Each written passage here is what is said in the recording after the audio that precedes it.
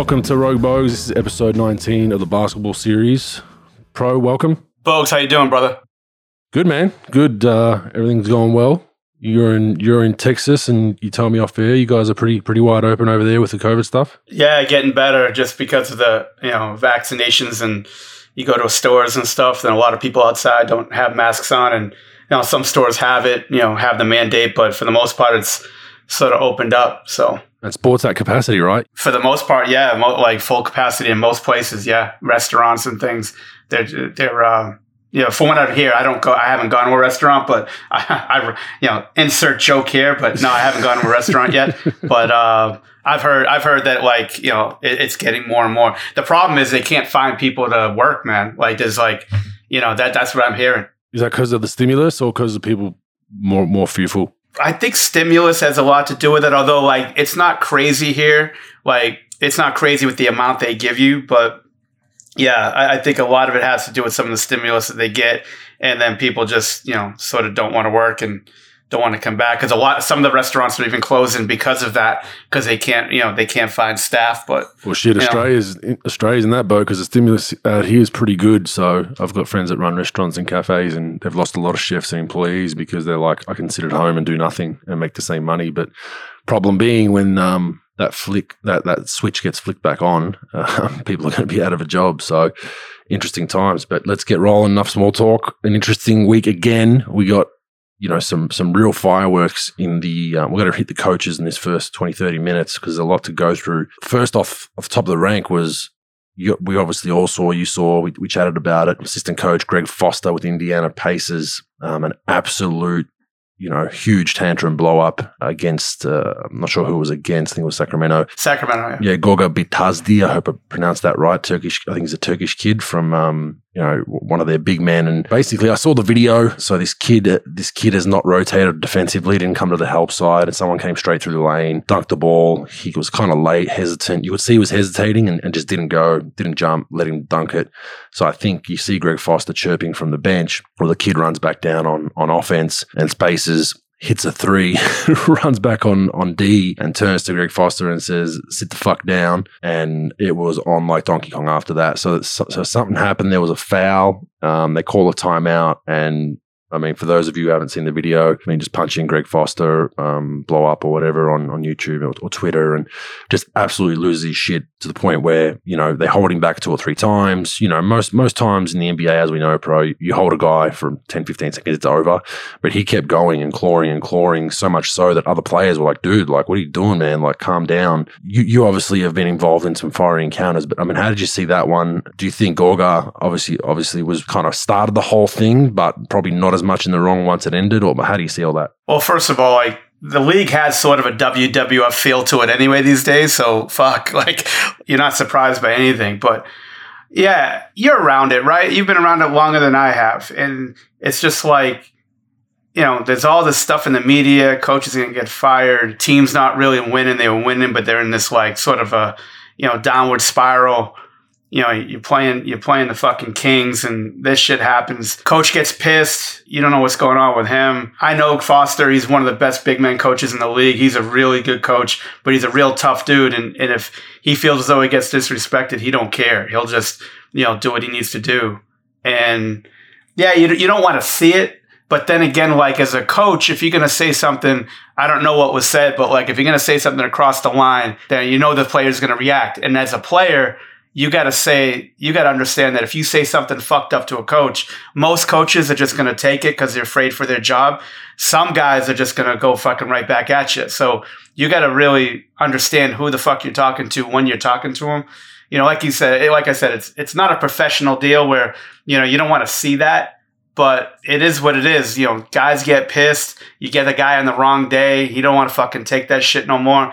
Maybe that kid was been loafing most of the year or for a week or for 2 weeks. You know how sometimes that is too. Guys go at each other all the time, and that's just their relationship. So you don't really know that. I'm not in that building, so I don't know. But sometimes that shit happens, especially if the team's not doing well and the press isn't positive. And you just get a guy on a bad day. You know how that life is in the NBA with travel and all this shit. You might have something going on at home as a player or a coach. So you don't know. I don't mind it as much, but it did go a little bit longer than it should. Yeah, it's a fucked up deal, man. It was a weird deal to watch, but like I said, it's a fucking WWF anyway, how they like to market it. If it could get a few more viewers, fuck it. Yeah, and I think it went past that. I think that one did, just because it blew up. It got a lot of media attention, and it just went on and on. It seemed like it was never going to end.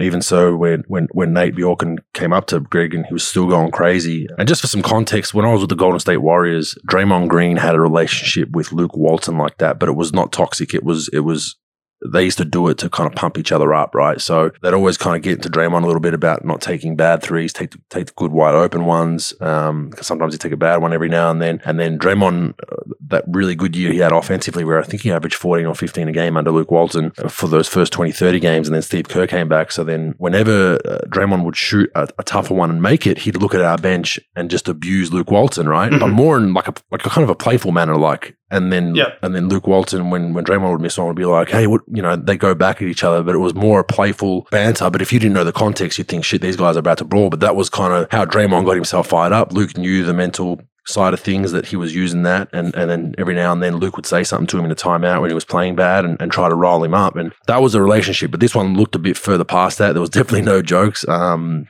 And it just goes with Indiana's season. They started off really well, and as we know, Pro, whenever you're in a losing situation and they're still battling for a playing spot, they should get it, but whether they do or not, we'll know in the next couple of weeks.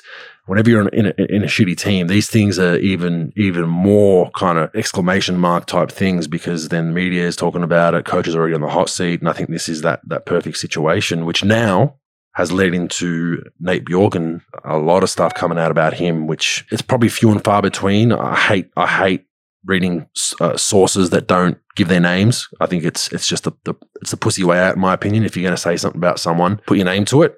But he's got people leaking on him, saying he's antagonistic. He's an antagonistic style of coach. He's a dick. He's completely out of his element as a leader. This was in an article on the Bleacher Report from Jake Fisher that basically just ran it all down. It does not look good for him. And I mean, in today's NBA, you can't do that. You can't be a hard-nosed coach. There's rumors that he goes after staff, he goes after support staff, and that's just something that you can't do. But I just read this morning as we went on air that now Nick Nurse has come out and said, that all those reports are a load of shit. So that's interesting in itself. Nick Nurse is one of the most respected coaches in the NBA, X's and O's guy, smart guy. Could be a bit of loyalty playing in that, but I think the days are numbered for Nate Bjorken, considering everything that's happened over this last week. Yeah, and of course, Nick's going to sort of stick up for his guy, right? Like 100%. And also, he's not in the building. He doesn't know. I've heard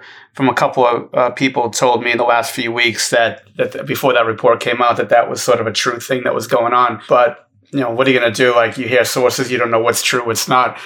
So let's just go on the information that's given, right? Like, the information that's given is he's not getting along, especially with Sabonis. He's not getting along with him. You're getting into it with your best player consistently, and you just can't find a common ground with him. And then you're also going after staff and then other players as well. Well, TJ Warren as well. There was a TJ Warren hold debacle. TJ Warren. Yep. Yeah, someone said he demanded a trade or what have you when they hired him. I'm not sure. I don't know. I don't know Nate Bjorken at all. I've sort of run into him, in pregame and stuff in games. I can't tell you how he is or how he's not. But if that information is accurate, we'll just assume that it is. It's just not a good thing. You're not doing well. Like, if you're Bill Belichick, you could afford to do that shit. If you're a fucking big time coach that's winning games and championships and things, you might be able to survive a little bit, but by being a tyrant. I doubt it, especially in today's NBA. You definitely can't. But that's the only way that you could survive if the owner believes in you, if either the owner believes in you or the best player believes in you, or you're winning. One of the combinations of those three, but that's not happening. So there's nothing that you could hang on to right now. Your team's not really doing all that well. You're probably going to be in the 10 spot compared to how they're playing versus how Washington's playing. So that's not going to be good for them. And then now your players don't like you, and you're going after staff. Like, I've heard he wanted to fire staff. already and things like that. Well, coach resigned mid-season too, right? Oh, I didn't see that. Yeah, I believe one of his. I don't have the name in front of me. I should have had it. Yeah, there was an. Oh no, Bill Bayno, but that was sort of mental health deal. No, maybe that was. I don't know. I haven't heard anything on that. You're right. Bill Bayno did leave during the season. Yeah, but it's not good, man. You go in that facility, and if it's like fucking suffocating to be in there, if you got a head coach that just fucking nobody likes and nobody likes being around, and every time they walk in the gym, it's just like everyone's like, oh, fuck, like, here we go again. If that's the case, that's not good. And that's not good, especially with the team. They gotta be all together fighting because they don't have great talent on that team. They got good talent, and they need everybody together fighting for each other. They need a coach that has the locker room in check because they don't have any real true franchise top 10 players in their team, but they got all these collective unit that could play well. But if you got a coach that the staff hates and he hates them, they hate him, and the players don't like, that's a big, and you're fighting with management. That's a big fucking problem because you just gave up Nate McMillan. You gave up Nate McMillan, who, he didn't have a great playoff record, but players loved him. Guys played hard. They just didn't have great playoff success. Although you do have an owner that doesn't really spend either. So it's not like they're breaking the bank to get players. And then you just gave him up and you could have got Billy Donovan. Billy Donovan they could have had, and they took Nate Bjorken over him. So now you have a coach who's, really well respected and killing it for Atlanta right now. And then you could have had a coach that's very well respected, organized, players like, and does well in Billy Donovan. And now you have this situation where it doesn't make you look good because you're going to have to fire the coach. If you do fire the coach, now you're going to have to reset that shit all over again. Selected a new head coach. Who are you going to get? Who's going to want to go there? These are some big fucking issues that they got to deal with. Oh, there's no doubt, and I think you hit on the head too. They need to be together, and they were. Indiana. The first probably 10 games, I read some articles from back then. Even Sabonis was quoted as saying he loves Bjorken. He's a basketball savant. He knows the game, and they were playing really well early in the season. And like you said, I think it's just worn down on players, and that's the beast of the NBA. The beast of the NBA is for players, for support staff, for guys like yourself that have played development guys. It's that grind of every day. There's something going on. There's some drama. You're sore. You coached a bad game if you're a coach. You messed up a rotation. You got players giving you shit. Vice versa. Eventually, the people that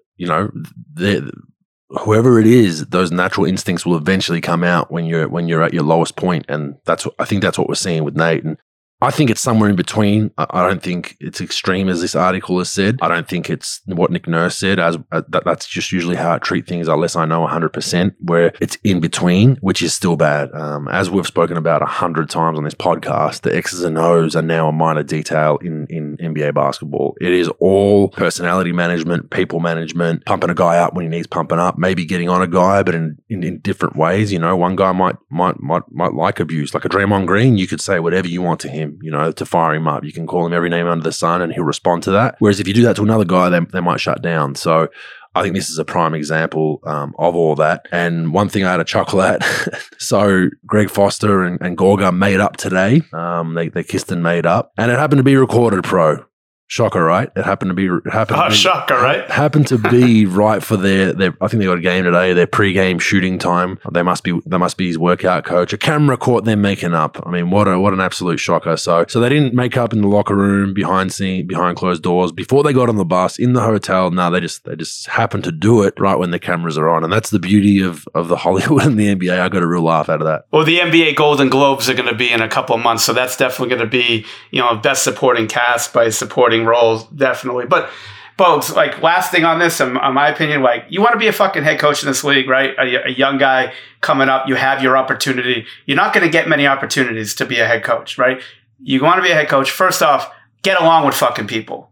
I don't give a fuck what you know, because there's some coaches that are fucking geniuses with X's and O's, and there's some coaches that don't know fucking shit. But you gotta be good with people. That's number one. You gotta fucking be open in your locker room and say, look, I'm gonna run this ship.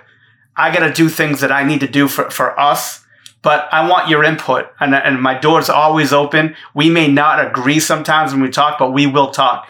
And I will support every one of you guys. It's not fake. It's not foreign. You know, I need the best players on the court at all times, but I need you guys to work, and you got to work through things. And some of you aren't going to be happy with playing time and opportunity, but that's okay. But we're together. Everybody's together, and it can't be a lip service. And then with your staff, let your fucking staff work. Don't micromanage. Don't fucking berate people. Don't talk shit about your staff. You talk about one guy to another guy and say, don't tell anybody. Cause when that's said, you do that with everybody. Treat your staff like human fucking beings. Treat everybody like human beings. They might not like the way you do things, but just fucking give people a chance and be a good person. The best you can. And I know this shit's tough. There's a lot of pressure on. It's a lot of money, a lot of money on the line. But you got to be able to communicate, and you got to talk to players and have those tough conversations. But when you hear stories like this where you can't get along with people, you're making $4 million a fucking year. All right, hire somebody to teach you to get along with people, because you keep having these guys keep getting fucking hired, folks, that they keep getting fired for the same fucking shit. And then when they go to their next job, everything is great, everything's great, and then they revert back to who the fuck they are in a week, a month, 2 months. And they don't understand. You got a lot of fucking money riding on this. Figure out what the fuck you're bad at, and then get somebody to either do that for you or fucking figure it out. Because it's unbelievable what you fuck opportunities up. Wins or losses, whatever, you have very little control of your roster, but if you fuck up because you get bad talent, that's one thing. But if you fuck up not because of your talent or no one's riding with you, but if you can't get along with your players and staff, give me a fucking break, dude. Come on. Oh, without a doubt. And that's the biggest thing. If you're not going to get along with people, it's eventually going to go. And look, some of the smarter coaches that struggled with that usually would delegate the bad cop role to the head assistant or one of the assistants. I've seen that in the past, and that somewhat works. It does create a bit of a strain between that assistant, but then at least it's not a fireable offense for the head coach, right? So the smarter coaches would kind of do that, the good cop, bad cop routine, or even vice versa. The head coach would be a bit hard on a guy, and the assistant's role would then be good cop. But yeah, in today's day and age, you cannot do that. And I mean, hopefully it works out for him, but I mean, I don't see it. I think it's gone too far. No. Even the TJ Warren stuff where he had him as an assistant. There was reports he had him an assistant in Phoenix, I think it was, or somewhere else. And the moment he got to Indiana and found out they hired Nate after he was there. Yeah, I mean, this is minute 55 of the fucking movie Titanic. The fucking iceberg already hit. The fucking, the water's coming up. It's fucking, you got to get out of the bottom level. This shit's fucking about to submerge. It's not going to look good, man. It's as good a chance as me not fucking touching pizza in the next fucking 48 hours. It's, it's fucking, just send it in.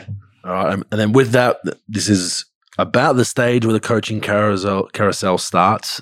Usually 10, 15 games left. There'll be, for those of our listeners, the way this works is there'll be teams, personnel leaking stuff to media. There will be agents. There will be, rival coaches that want a particular job will have their finger in the pie with friends in the media trying to get guys fired so they can take that job. But we'll go through a few notable comments that I've read. Terry Stotts, according to Shams Charania, he reports that if they don't impress in the playoffs, Terry Stotts will be gone in the offseason unless the team goes on an impressive run in the playoffs, according to a source who spoke with The Athletic. Stotts has one remaining year left on his contract. Stotts now has less player support than he had in the past. It's always interesting when they word it with doesn't impress in the playoffs, because what the fuck does that mean?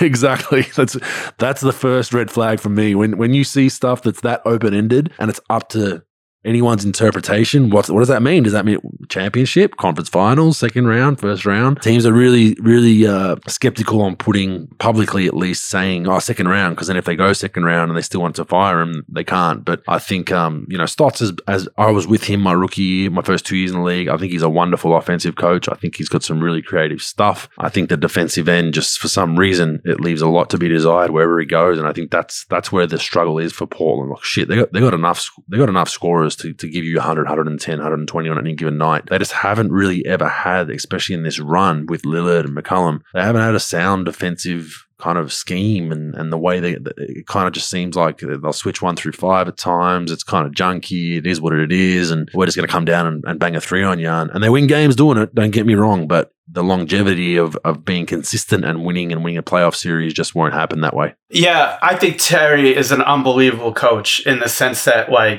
his players love him. I think he's very prepared. He knows he has presence in the room, and he's just a gentleman of the sport of coaching, and that, some coaches aren't. Some coaches, like we talked about, can't get along with people and things like that. I think that their roster is very flawed and on the defensive end. I think when you have to rely on those two guys to score like they do, Lillard and McCollum, one's averaging 28.6, the other's 22.7, respectively. And then you got Norman Powell. That was a great trade they made. But like, their bigs aren't defensive minded. They're decent. They're good rebounders, but they're offensive minded. They're big, strong guys. You got Robert Covington, Carmelo Anthony. That doesn't scream defense to me. So, and I'm not really putting it on. I'm not putting it on their front office either, but I'm just saying, like, I think Terry Stotts has gotten a lot out of this roster. I think he does a great job. I think they compete every night. I mean, they've got one of the only players in the league that would stand up for what he thinks is right in Damian Lillard. Like, how many times do you get, do you see players, I don't care if it's fake or not fake. Like, how many players do you know that like standing up for their coach, like publicly, and really mean it? Or at least sound like they really mean it. And he has that. Like, in my opinion, he has that by looking at it. I'm not in that building, so I don't know. But their roster is good, but it's very limited. Like, they got to maximize. They got to battle through to win, deep in the playoffs, because look at their roster. It's good, but it doesn't scream like get a stop defensively. Like, you talk about, like, look at a team like Dallas, right? Dallas is like mostly offense, right? With Luka and, Porzingis, they're great offensive players, but defensively, they're a little bit to be desired. But they have other guys like Dorian Finney-Smith, Richardson. They got Maxi Kleber. They got Dwight Powell. Like, those guys clean up a lot for them defensively.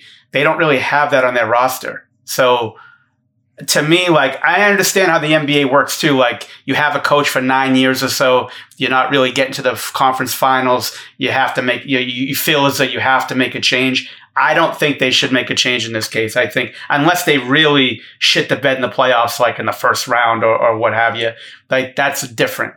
And plus McCollum's been out a lot of the time. I know, because I got him on my fantasy team. Again, I'm a fucking jinx. I know.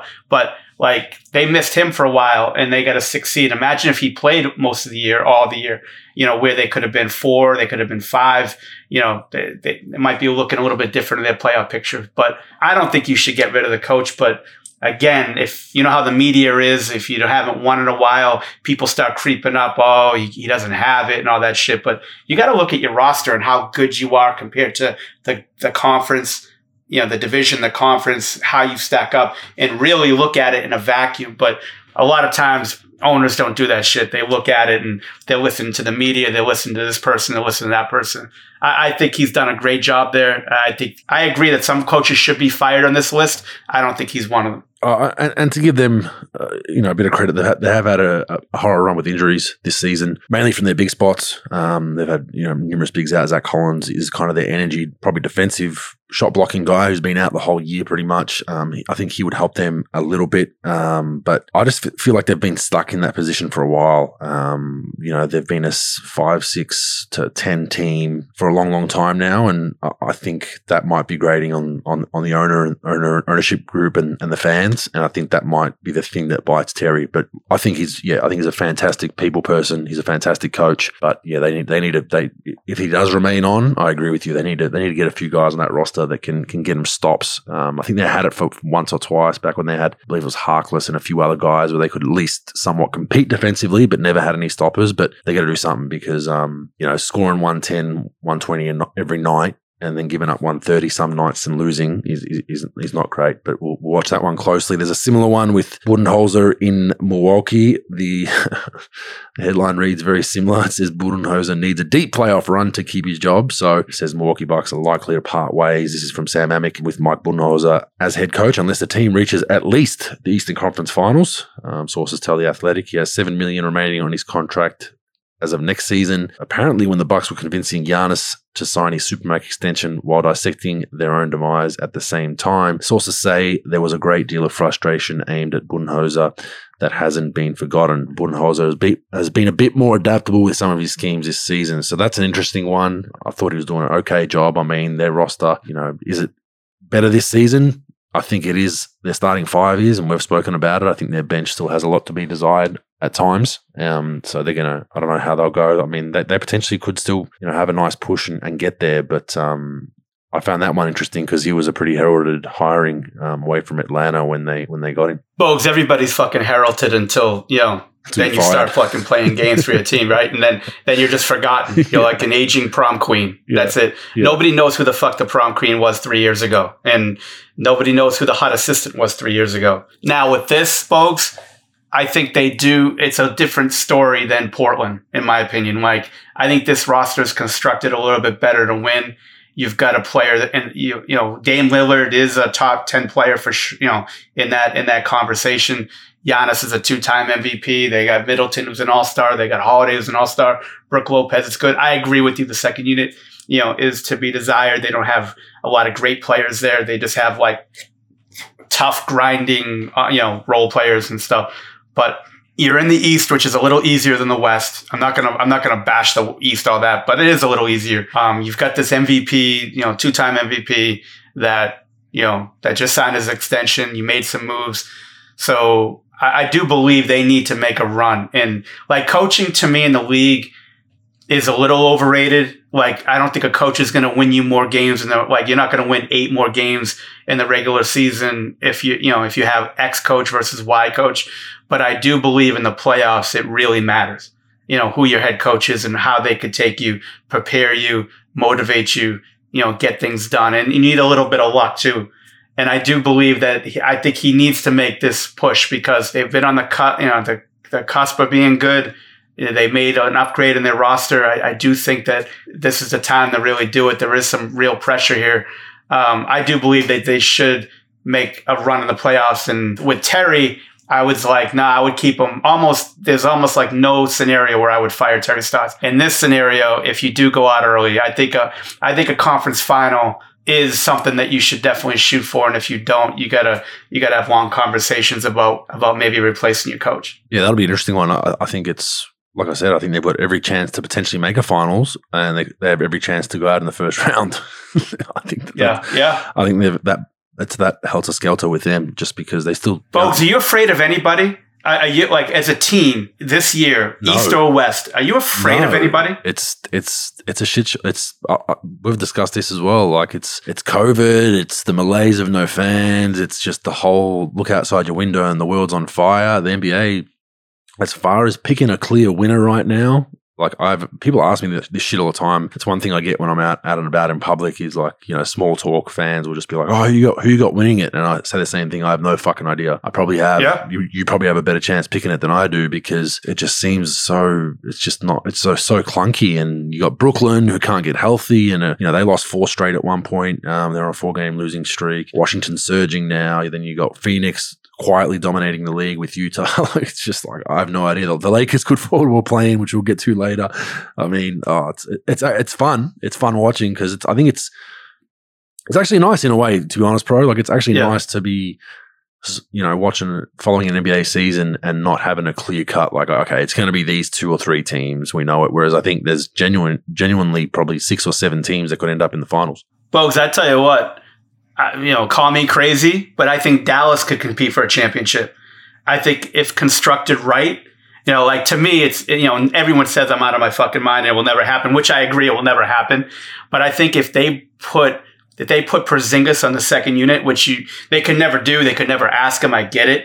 But if you put him on the second unit with Tim Hardaway and you start like a Dwight Powell or Cauley-Stein at a 5 and give Luka like 3 shooters and a roller, I think they're better equipped to win a to go deep, because now you try to get Porzingis and him off the floor with each other for like 18 or 20 minutes a night, where, they're going to be on the court together, of course, sometimes, but like, you get that 18 to 20 minutes where you say, hey, look, just get yours. Like, when Luka and these guys come out, we need someone who's just going to score and score and score and score and score. Because look at their roster. Like, their roster is good. They've got a player that could figure out any scenario to win in Luke. I mean, he's one of those guys that just like could figure shit out and make plays happen out of nowhere. There aren't many players in the league, even in the top 10, that can do that. They've got this supporting cast of shooters, guys who play together, play hard. They got that second unit. Hardaway's a fucking nut who could score 38 any night. And, they just had some bad luck with injuries and COVID and things like that. But like they can make a run. They probably won't. But like that's how fucking open this thing is. Like the Clippers can't put shit together, like consistently. And maybe it's the regular season versus the playoffs. The Lakers, their second unit's trash. And they fucking, they're up and down. Plus they get those injuries. You never know what's going to happen with them. Like Denver with Murray being out. There's nobody that Phoenix is good, but they can go cold. Like Utah is a different story. I think watching them play and how they move and shoot and play together, even without Mitchell, I think they're one team that like you look at and you're like, oh, they play the right way. They fucking shoot it. They space it. They got defense. They got that home court, but they don't have star power, but they play together and they got all this other stuff. I don't know. It's weird to me. That's why I asked your opinion about like if you're afraid of anybody, because I don't think there's a clear-cut champ. This could be the year that a team without a Utah Jazz or Phoenix Suns gets it done based on just how crazy it is, where you don't have 2 or 3 big superstars to get you, that bucket. They got Donovan Mitchell at Utah and Chris Paul and Booker, but you know what I mean? They're not a Brooklyn big 3 or whatever it is. So it'll be interesting to watch. And I think it is, it's fun because you just, even these playing games, they cause a lot of angst within teams. And we'll get to that in a sec. The next one I got from Shams is Scott Brooks had a playoff mandate entering final season with Wiz. So let me ask you, does that mean, Pro, is a top 10 a playoff? does that tick a box for a playoff mandate, or does it have to get in the 8? Both, considering they take every team in the league plus the NBL champ, the Scandinavian champ, and the fucking Switzerland champ in the playoffs, that everybody fucking makes it. So yeah, you're in. But I don't know. A playoff mandate, I don't know what the fuck that means. But I don't know how you can guarantee that with that roster that they had and in the beginning of the year. Now, like in the middle of the year when they start playing well, maybe there's different things here. But I don't care what you do. I think you keep Scotty Brooks because, in the beginning of the year, I was a little wishy-washy on it because they were so bad. But, they got it rolling. You got Wilt Chamberlain, Michael Jordan, and Bill Russell all put together, and Russell Westbrook, fucking doing what he's doing. And you got, you're rolling right now. You're playing well. You're in playoff hunt. At least in the play-in hunt, I don't know. I don't think there should be any mandate put on Scotty. I think Scotty's a good coach. He's like Terry. He gets along with people. He's a good coach. And he's not an elite great coach or anything, but he's a good coach. And I think that they're playing hard for him and they're rolling with it. I think you at least extend. I don't know his contract status, but I think you should definitely look to keep him.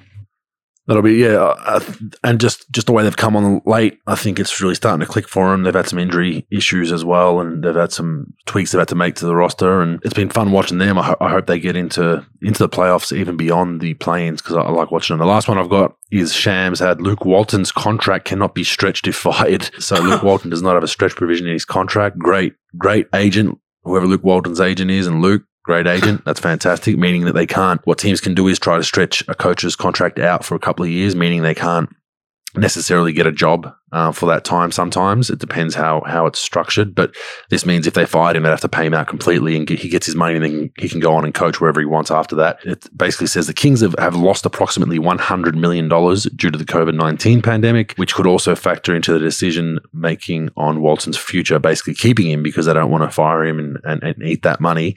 He maintains a good relationship with Monty McNair and several key players. Walton is the 5th head coach of the Kings since Vivek Ranadive bought the team in 2013. So just another one to look out for. As I said, Walton's agent, genius, great move if you can get it. And I think they're stuck in a hard place. They've been, I don't even know when the last time was they made the playoffs. I think it was mid 2000s with Artest, I think. But yeah, it's been a long haul for them. I wonder if that's an offset or a stretch, because stretch as a player means that okay, so if you got $20 million left in your deal, what they do, and you got 1 year left, what they do is they multiply it by times how many years you get left. So if you get $20 million and you got 1 year left, they times it by 2 plus 1.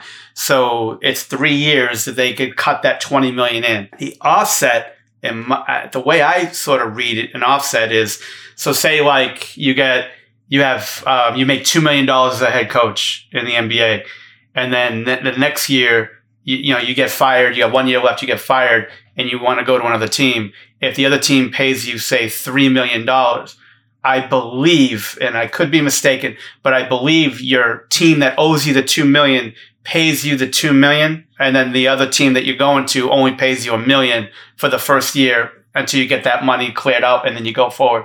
So I'm wondering, because I didn't know that head coaches could be stretched, where they could just pay you less, the same money, but like they could chop it up over a certain amount of years. Yeah. Yeah. That's why I thought it was. I've never seen it reported for coaches. So yeah, that's awesome.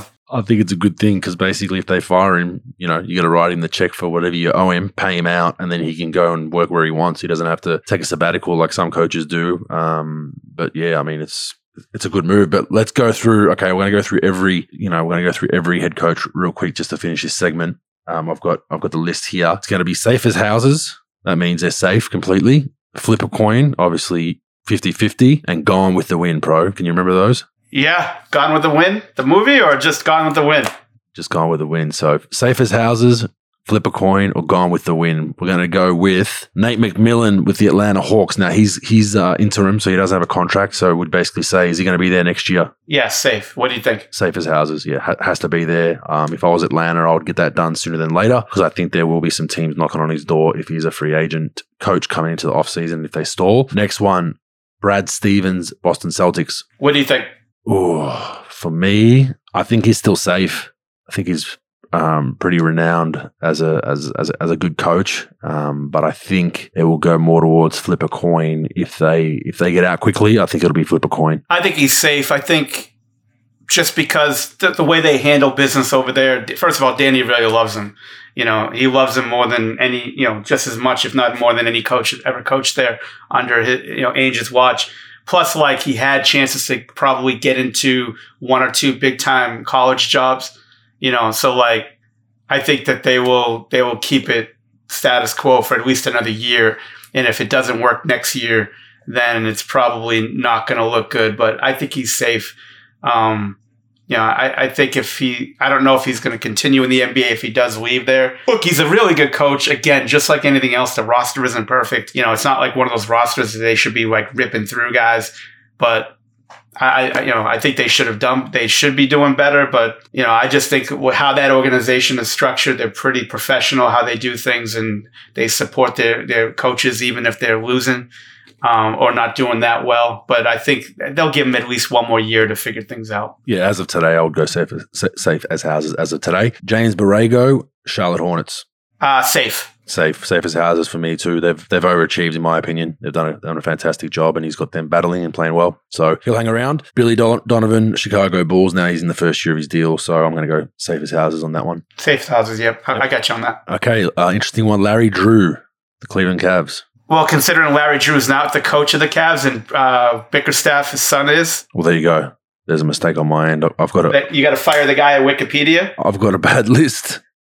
I don't even know. I couldn't even tell if you JB Bickerstaff. Yeah, JB Bickerstaff, the son of Bernie Bickerstaff. He was the coach, assistant coach at Houston, interim coach at some places. He was at Memphis as a head coach, got fired. And then went to Cleveland as an assistant with Beeline. And then when Beeline resigned or get fired, I forgot which one, he took over. He just signed a 3-year deal, whatever. I think he's pretty safe. Yeah, the internet lied to me on this one because this is supposed to be current coaches, but I checked the rest. The rest all look good, hopefully. Hopefully Pat Riley stays on with the Lakers. Hopefully he can keep his job. Red Auerbach with the Celtics. Pros with the Mavs still.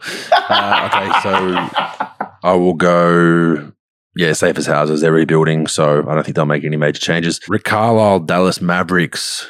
Safer than safe can be. Yeah, I think we both have some intel that if I didn't have intel, I would say flip a coin, because he has had a horror run the last 10 years. They've been either bounced out of the first round or not made the playoffs at all since basically the championship, which was the lockout year in what was that, 2012. So they need some success. If I was the outsider looking in, not knowing what I know, I would say flip a coin or go on with the win. But safe as houses, he's pretty entrenched in that franchise, and they love him there, and vice versa. Yeah, the way Cuban does it is, look, like, he supports them. They won a championship there. He's not one of those guys who just listens to every media guy. If you're his guy, it's funny because I got fired, but if you're his guy, he'll keep you as long as possible. Look, they're like 10 games over 500. They're rolling. There's no really big problem that's ever come out in the media. Most coaches and most owners will probably make changes if you don't compete for a championship every third year. But I think the Cuban sort of sees their roster in those years, in the last 9 years. And if you look at it, the only team that they had a chance of beating and advancing past the first round of the playoffs in the last 9 years was San Antonio. And, early on, I think it was like 2014, where like they took him to game 7, and they shouldn't even took him to game 7. It was a miraculous shot by Vince Carter, and they advanced to 7 games. The Houston series, when they had Dwight Howard, and I think Chandler Parsons got hurt with his knee, and Rondo sat on the sideline. The Rondo sat on the side. We had no fucking chance. None. They had no chance. And then with Oklahoma City, like the roster we had was okay, but then you're going against those fucking guys, and it just like, I think what Cuban does is look at it individually. Like if you're a 2 seed and you're not getting knocked out in the first or second round, then there's probably a different story. If you're a team that has no fucking business winning a playoff series, I think he looks at it that way. And then if you're going to replace the coach, who are you going to replace him with?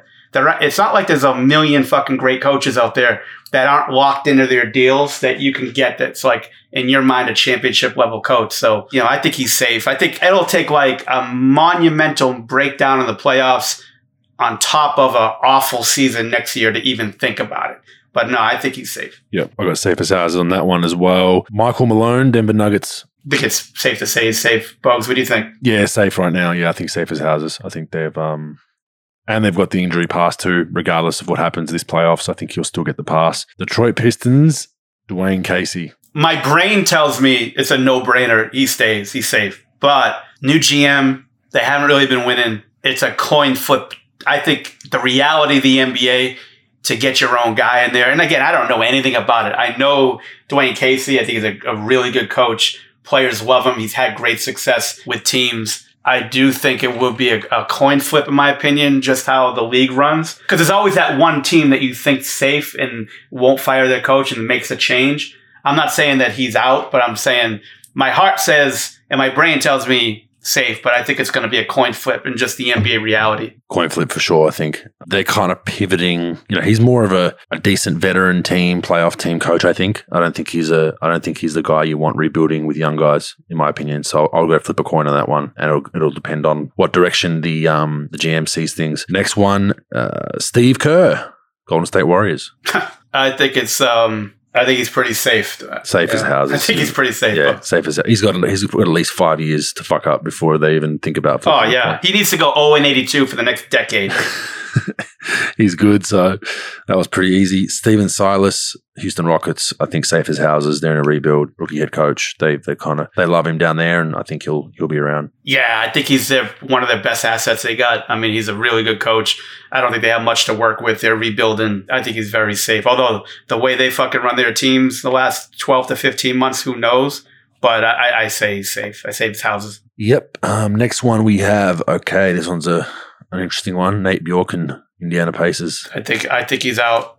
What do you think, Bogues? Gone with the win. Gone with the win. I'm like, once someone does those spiels and you have to have other people defending you publicly to those extremes, I think your days are numbered, and yeah, you've lost the players. It's actually on camera. Worst possible place to have a blow up is on camera during the game. It's almost better having it at practice because no one really sees it. So that was good. He'll be gone. Tyronn Lue, LA Clippers.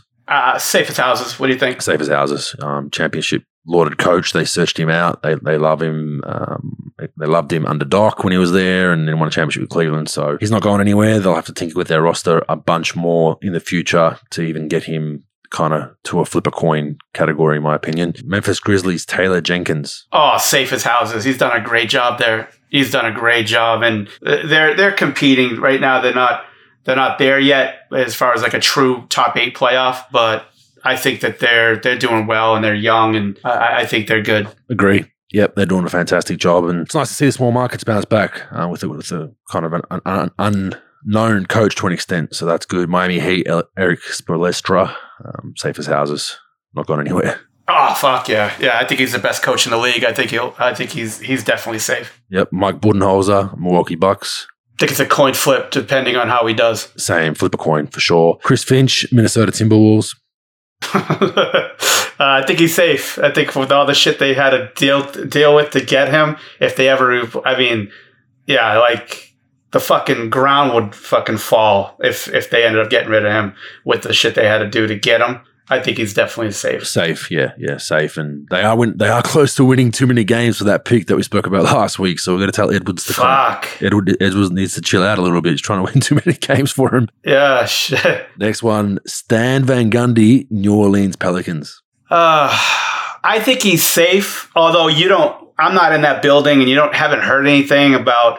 Look, they're sort of obviously they're spiraling out of control a little bit, and unless Zion doesn't like him, that's the only thing that could probably get him out this year. I think he's safe, but you never know what's going on inside that place with Ingram and Zion. If they like him, don't like him, they like his style or don't. But I think he's pretty safe just because he just got there. What do you think? I think it's a coin flip. I think I don't think they're entirely happy with the way things are going with just the old school hard headed mentality that I think that's kind of been what I've heard from there from numerous people, and I think that have they underachieved? Have they overachieved? They're about where we expected them. Maybe should be around 500, but it's more so the way they've lost games. There have been a few times where players have made mistakes, but for the most part that two traditional big men in the paint that we've spoken about at times. I think he needs to rethink that in the off season, and they obviously need to tinker with their roster a little bit too and bring in a bit more shooting. So I've got flip a coin with that one. Tom Thibodeau, New York Knicks. I think goes without saying, safe as houses. Yeah, they're gonna elect him governor and mayor of that fucking town.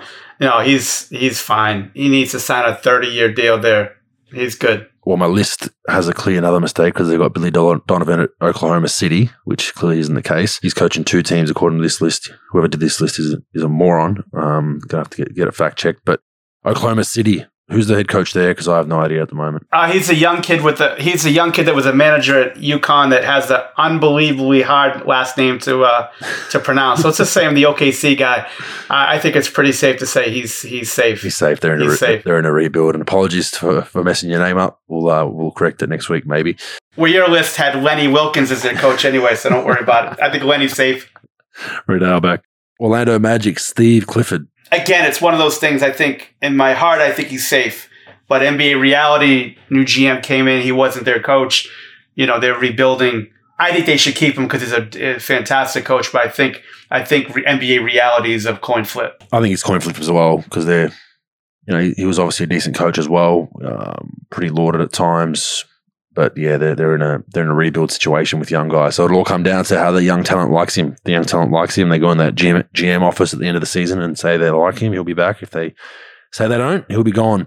So I'll coin flip on that one. Doc Rivers, Philly, goes without saying, safe as houses. First year there. They've done a fantastic job too, I think. I like the fact that he's really made a conscious effort to get Joel down on that block because he's an absolute nuisance down there. He causes a lot of damage, and he's just he's not spread on the 3 as much as he once was. I don't know if that was a conversation with Joel, whether he floated a little bit under Brett Brown just naturally because he got frustrated at times with Ben clogging up the paint. But Doc's done some creative things, even having been out there to still get Joel, those mass post touches. It's been fantastic to watch. Yeah, Doc's an old school basketball guy. Like Doc's going to line everybody up. It doesn't matter if you're the best guy or you're a 2-way. He's going to line you up. He's going to say, look, this is what you're doing. This is what you're not doing. And if you don't do this, if you're trying to fight me on this, I'm just going to take you out of the game. He doesn't care. He cares about winning, and you can bash him anywhere you want to bash him. Anyone wants to bash a coach. But as far as having control of the locker room, communicating what you need to be doing, he's one of the best I've ever seen at it. And he's not really a huge fan of the 3-point shot anyway. he obviously has to deal with it, but, he's got that old school mentality where if this kid could really help him by going into the paint, he's not afraid of Joel Embiid. He's not afraid of anybody on that roster. He's coached way better players than Joel. He's coached way worse players than Joel. So he could talk to him man to man and say, look, I'm not intimidated. This is the way we need to do it. I'm going to give you some things where, I'm going to give you a lot of free reign with this, but here's the 2 or 3 things that I need you to do, or we're going to have this issue. This is why I think Doc's fantastic. I think he's been great for them because, unlike Brett Brown, which I've heard stories about him backing down to players and sort of not sort of having presence with them where no, this is not how you're going to do it, or being on time and things like that. Doc's completely the opposite. He doesn't care who you are. He'll treat the best player, worst player off the floor, or treat those guys the same. On the floor, a little different. He'll give more leeway to the better players.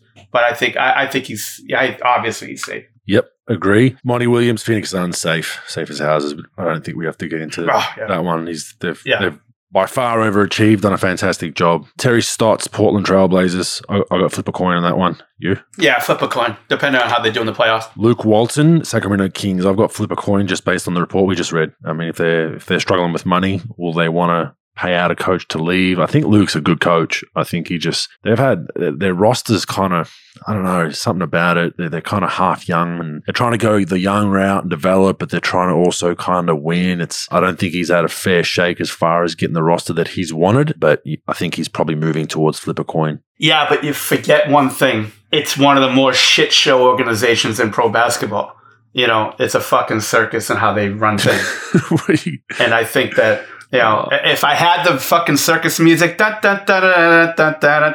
their fucking theme song as far as just how they run things in the last 5 or few years.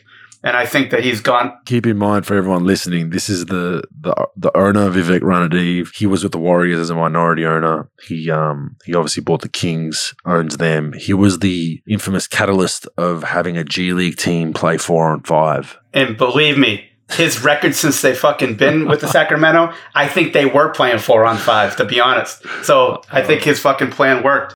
Yeah, it was crazy. Yeah, Bogues, I think that he listens to a million people, in my opinion, from what I've been hearing. And they don't always do, it's easy to say all this shit about culture and I'm going to stand by you until you hit adversity and get punched in the face. And then, you're just a tyrant on how you do things. Up is down, down is up, left is right, right is left. And then they don't have any patience with stuff. I think Luke Walton's a good coach. I don't think he's a great coach. I think he's one of those guys who's good with the players. Players like him. He's a player himself. He gets along. I've known Luke since he was in college, at Arizona. And I think he's fantastic with that stuff. But I do think that the owner, the way they do things, they haven't won. They've had some media about how bad their defense was all year. You've had some issues of people knocking off with the roster and, talking out of line, especially with their roles and stuff.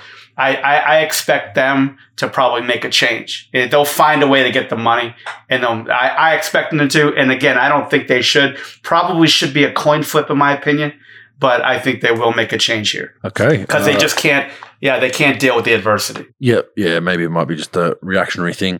Greg Popovich, San Antonio Spurs. I mean, he's safe as houses until he wants to be. There's rumors that he might give it up in a year or two, but yeah, that one's pretty simple. Nah, he's safe. Hopefully his fucking hairdo's gone with the wind, but man. No, he's pretty safe. Shave that shit off. I'm not one to judge hairstyles too much, but it's a bad one. I played Dungeons and Dragons when I was a kid. He looks like a fucking wizard that's on every fucking manual that you'll ever get for Dungeons and Dragons. Nick Nurse, Toronto Raptors. He's not going anywhere.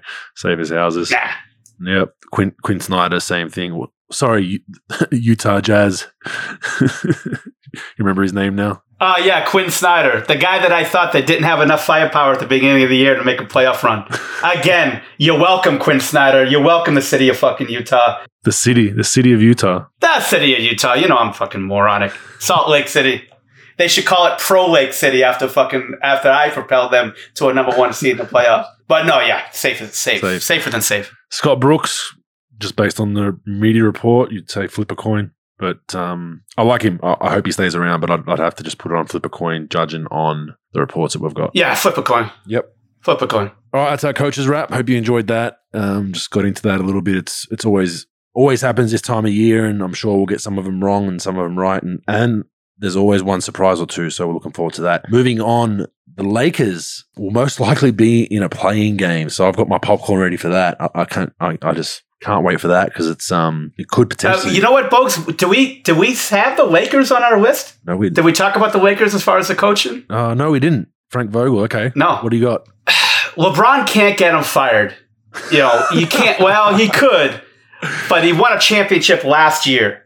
And I think he's good, and he's dealt with these injuries and things. So obviously he's safe. He's not going to get fired. But if they go playing game and they don't get out of it, you can't fire him, man. You can't. Surely not. I know, but it's fucking LA. But no, you're right. He's safe. I think he's safe for the safe. But you got a guy who could make a lot of things happen.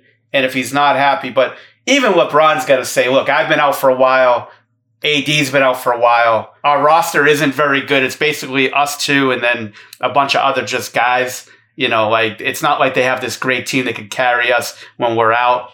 Not many teams can anyway. They take up about $190 million in salary out of their salary cap. It's hard, but yeah, I think he's safe. But you never fucking know in that town. I wouldn't say safe as houses. I'd say I'd put him between safe as houses and coin flip just because I think you make a good point. That whole shit show of the Lakers and LeBron, that could go any way, any day of the week. So, but yeah, they most likely will be in a plane unless something drastic happens. It could be against Golden State, which I'd love to see. LeBron has been out now.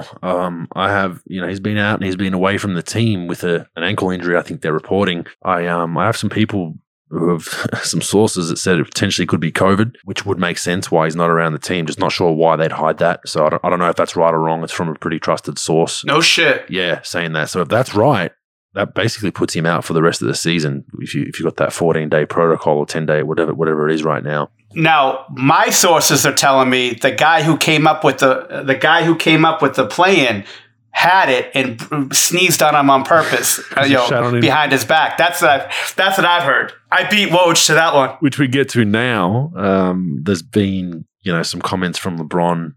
He said the guy who thought of the plan should be fired. I think went pretty aggressive with it, which I found interesting. Which tracks me back to he was championing the playing game a little over a year ago. He basically said that on a podcast, you got Portland, you got Memphis, New Orleans, Sacramento tinkering around there. So there's 5 or 10 games left. Why not let these guys battle it out? Make them play each other all 5 games. Obviously, LeBron made that opinion during the dead period last year, but his rationale was because the teams did not play a full season, the team should be able to play their way into the playoffs. Well, now it is affecting the Lakers. It's obviously something that's not good and someone should be fired. So a bit of hypocrisy there from old LeBron, which we see fairly often from the King. But yeah, just an interesting one that I made note of, and I hope they stay in the play-in, and I hope they face the Warriors, and I hope Steph drops 60 on them and gives them an early exit. If you're a player, an owner, a coach, whatever you are, right, in the game, in the NBA, it's all the same. Like, if it doesn't affect you, you're all for it.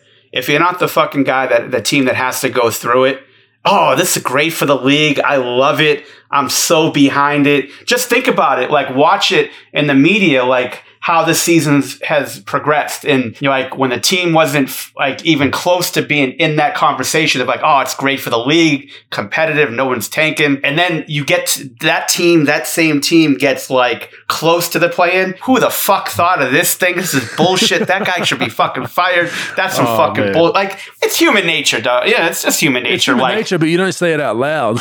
Like after you've been on record saying out loud that you like it. It's just like, well, let's be honest. There's not a lot of fucking brain surgeons around that league for players. The way they like listening to your inner voice, or at least not being a hypocrite and saying it like how you said it in the beginning. Just said, wait a minute.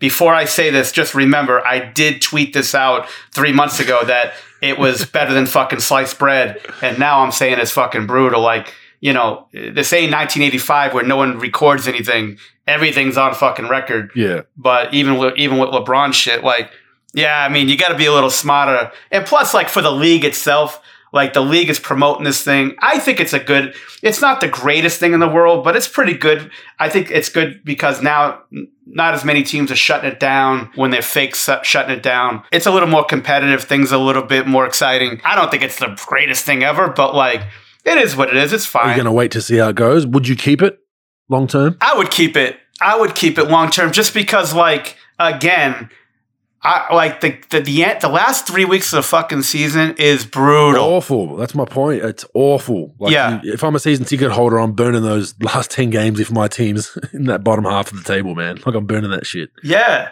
You're gambling. Look, if you're gambling on it, you're like, what the fuck is this? It's like Mad Max and the fucking, Beyond Thunderdome. Escape from New York. You don't know what the fuck is going on.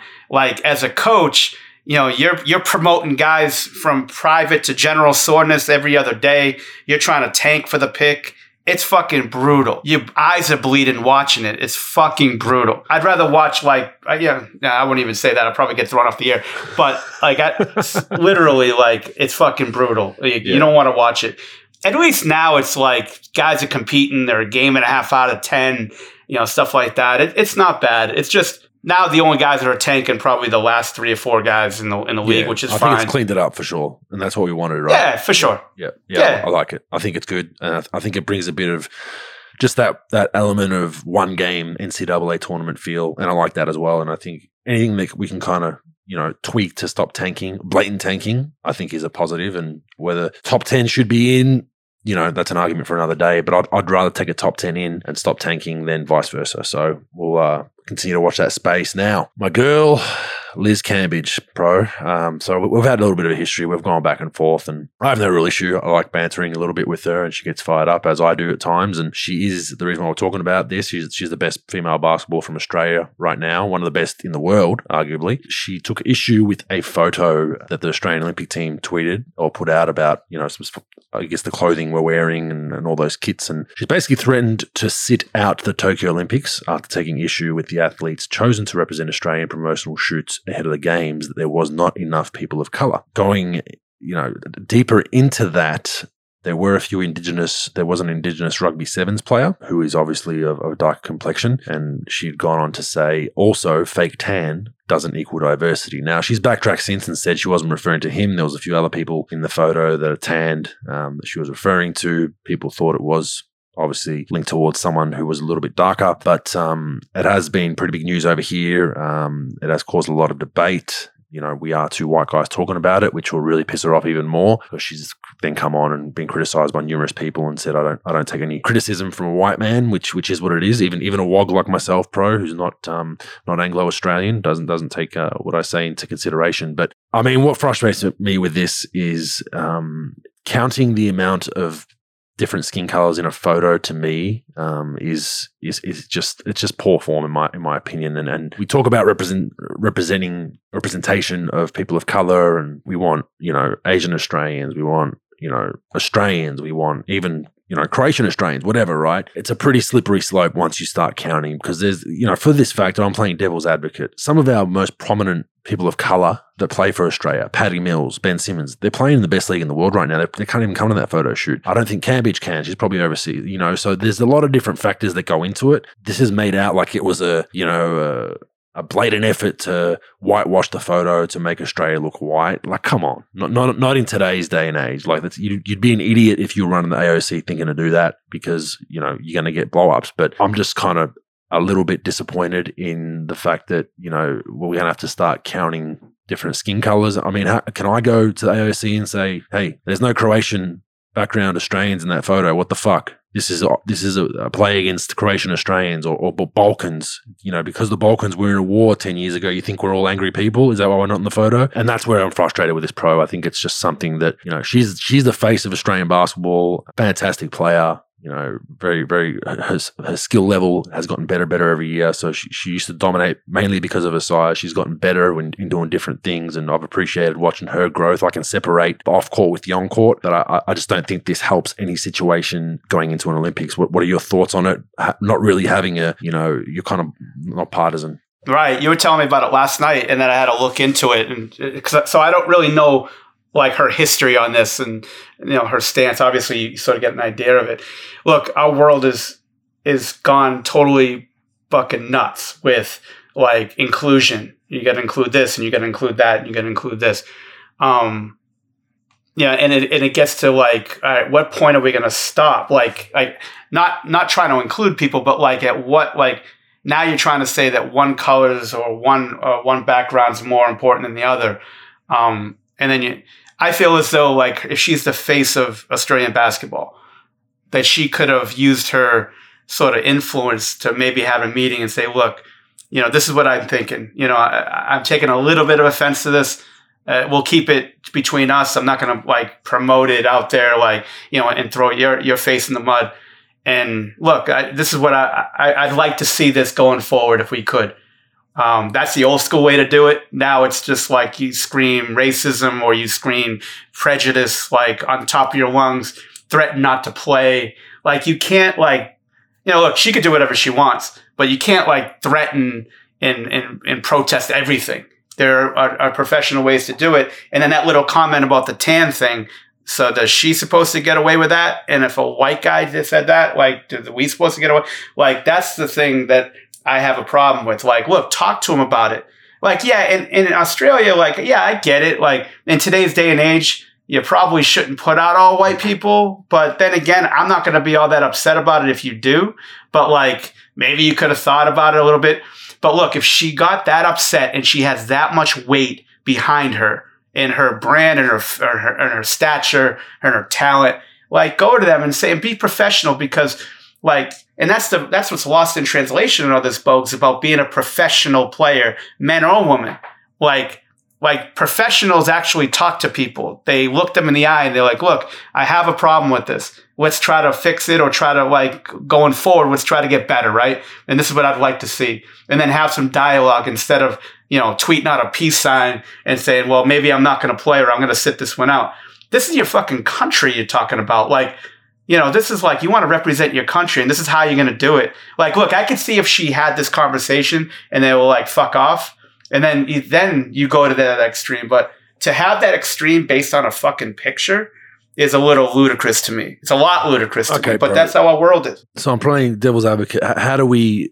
What's the ratio? Are we now going to have team photos based on population? So like, are we going to say, okay, there's 15%, that's true. 15% of Australia are people of color, so 15% of all photos, or vice versa. What about the NBA? Are we going to now go, okay, do you base the NBA on skin color in the league for photos, or do you base it on the American population? Or let's go to the Philippines. Let's go to Japan. Yeah. Like it's just, and that's what I'm saying. It never stops. Ridiculous. It's absolutely ridiculous. It never stops. I get it.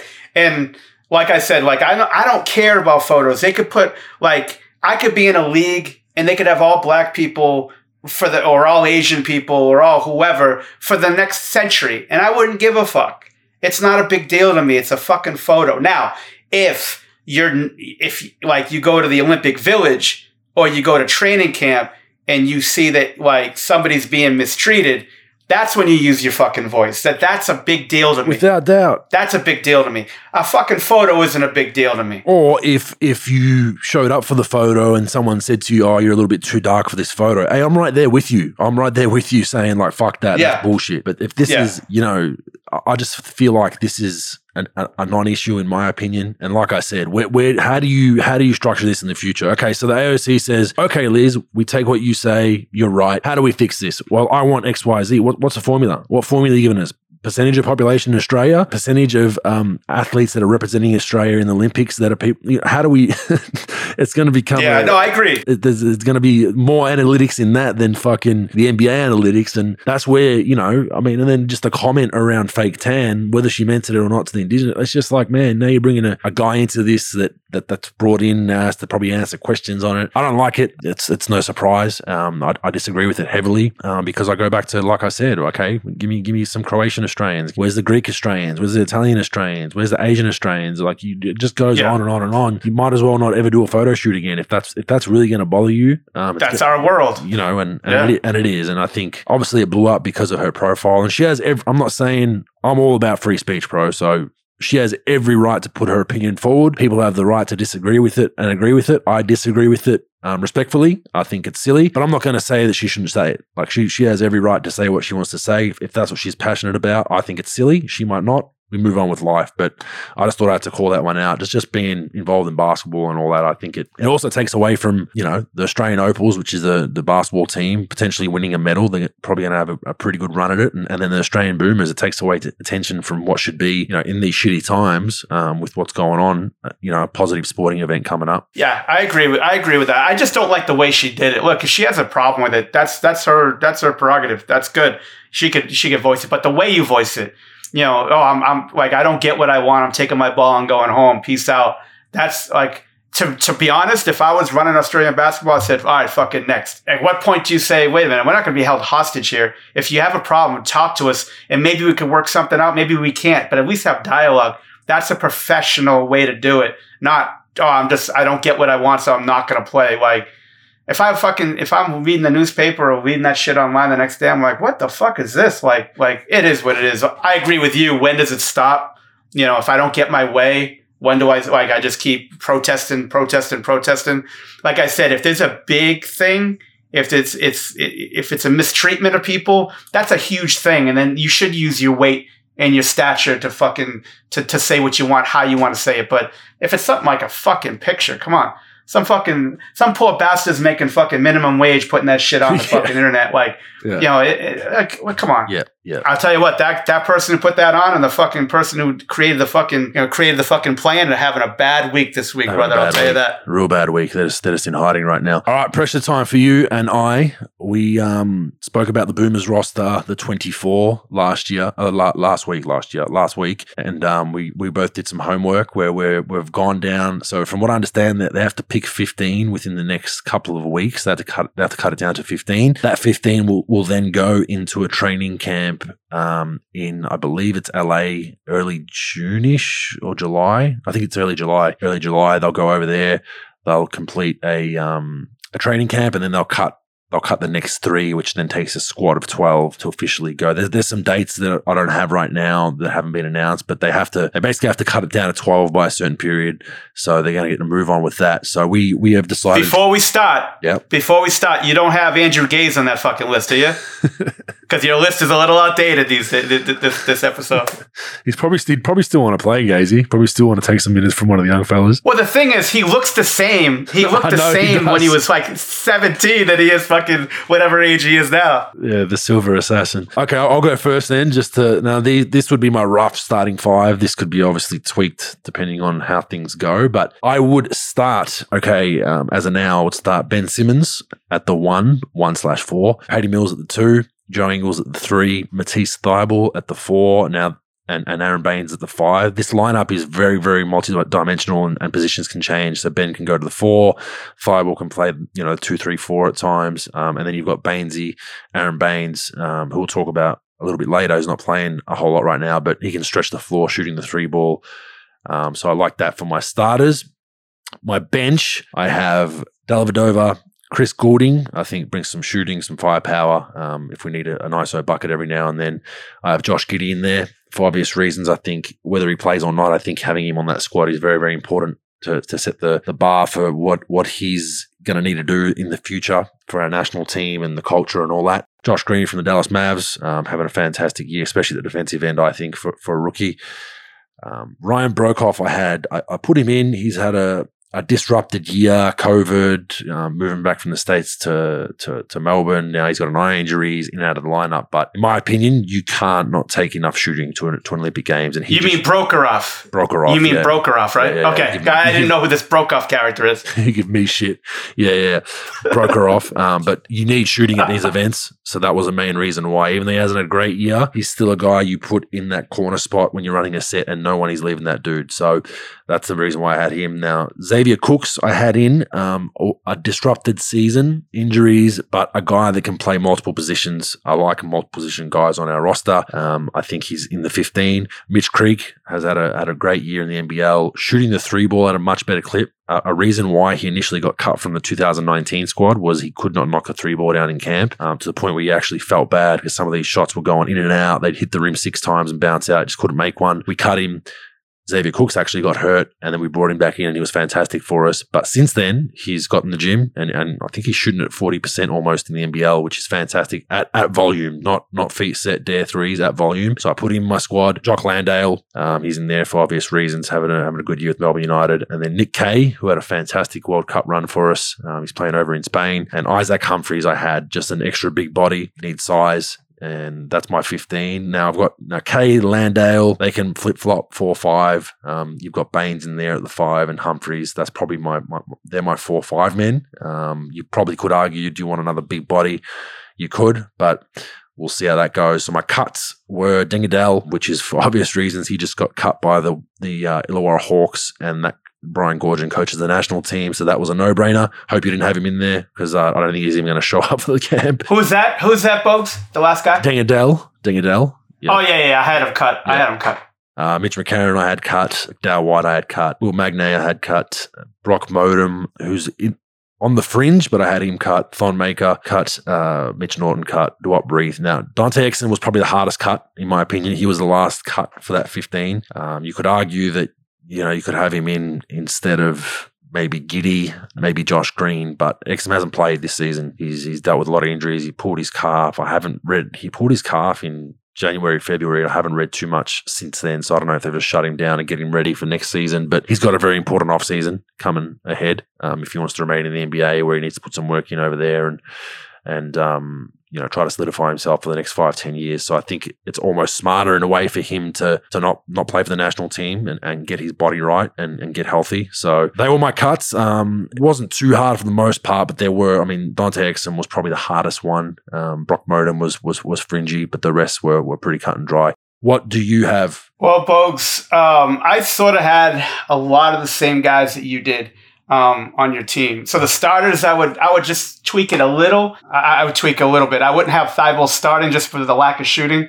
I'm going to have my guy Brokeroff starting, so I need a good accountant in the top 5.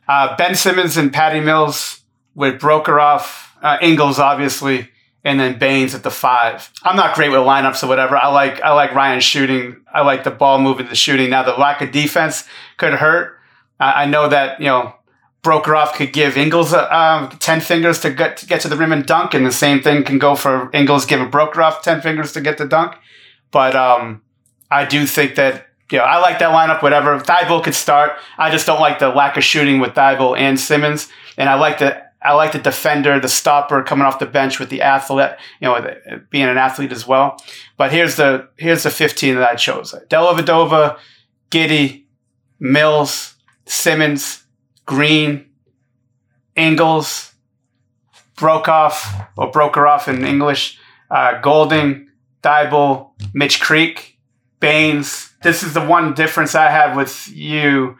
I chose the kid Duop Reith, Isaac Humphries, Nick Kay, and Will Magnay. Is it Magnay or Magnay? Magnay, yep.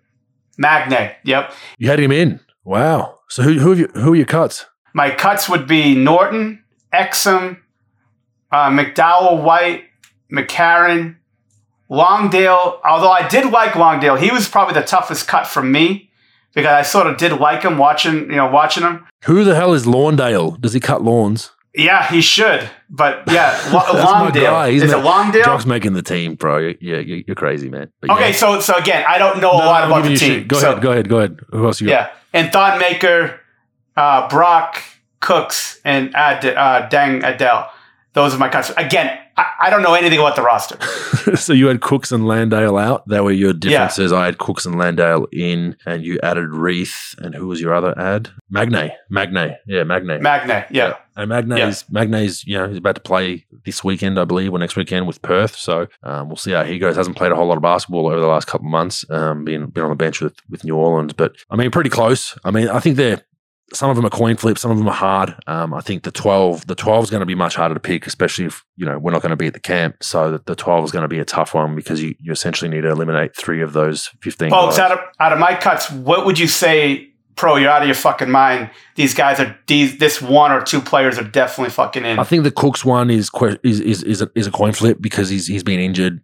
He's hopefully coming back this Thursday for his first game with the Kings. He's been injured the last 2 years, really on and off the court, hasn't got healthy. So I totally agree with that one. You could replace him with Magnay or Reith. The Landale one, I think, is a tough one. I think he'll make the team. So I think the Landale one, will be good. Okay. All right, so moving on from the Boomer stuff, we hope that was intriguing to listen to. We'll see how that goes. We're going to move on to useful or useless stat. One you brought to my attention that we had a laugh about. I think you even somehow managed to message Joe Ingles about it via direct message. But Joe Ingles' true shooting percentage, all-time leader, right? He's in the running. He's close. I had to look it up, and this is the definition. I still can't get my head around it. In basketball, true shooting percentage is an advanced statistic that measures a player's efficiency at shooting the ball. It is intended to more accurately calculate a player's shooting than field goal percentage, free throw percentage, and three-point percentage taken individually. 2- and 3-point field goals and free throws are all considered in its calculation. Its abbrevious TS is TS percentage. But basically, Joe Ingles, he's in the running to be. Finishes the season shooting the way he is as the all-time leader for a regular season, which is pretty impressive. I mean, just gets it done. Slow-mo Joe takes his time. There were some funny comments with this. Joe Ingles, I honestly Googled it one time to try and figured out what they were talking about. I had fucking no idea still after reading it. Ingles says, I didn't understand it when they said it. I don't understand it when I Googled it. It's just been at every off-season process. I sit down with Quinn and say, what did I suck at this year? So, I mean, Joe's a hilarious fellow at the best of times, a great sense of humor, realistic about where he's at as a basketball player. But do you see this as a useful stat or a useless stat? Well, I want to know who the 45-year fucking old version that fucking living in his parents' basement that came up with this fucking stat is. I don't think this is like... It's not weighing anything, really, in my opinion. Like E, you got a million fucking stats out there, right? Like the E shooting percentage, or I forgot if it's E. I think it's E shooting percentage, the E field goal percentage, like weighs the 3-point shot more than the free throw. I mean, more than the 2-point shot. So like it gives you more sort of percentage points or more value for making threes versus that. This is points divided by is a fucking equation that you have to be Goodwill Hunting fucking Matt Damon to figure it out. It's 2 parentheses field goals attempted plus parentheses 0.44 times your free throws attempted. So I have no fucking idea why this should like differ.